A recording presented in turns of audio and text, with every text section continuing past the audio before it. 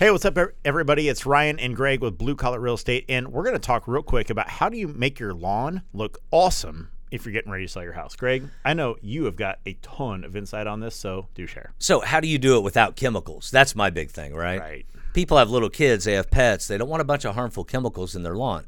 I spent most of my 20s in the lawn and landscape business. I'm going to give you a couple of ideas here real quick. First of all, you can green it up with Milorganite fertilizer, which is made from basically Bat cleansed dung. Yeah, bat poo.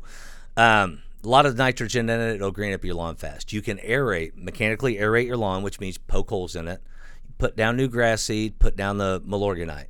Now you're going to get a couple things out of this. You're going to get more grass. The grass is going to choke out the weeds, literally, because there's nowhere for them to grow. Yep. And then the nitrogen of the fertilizer is going to make it green and pretty. That's all you need. That's Boom. it. So there it is. Boom, just like he said. So that is how you make your lawn look awesome when you're getting ready to sell your house in the spring or early summer. Thanks so much, everybody.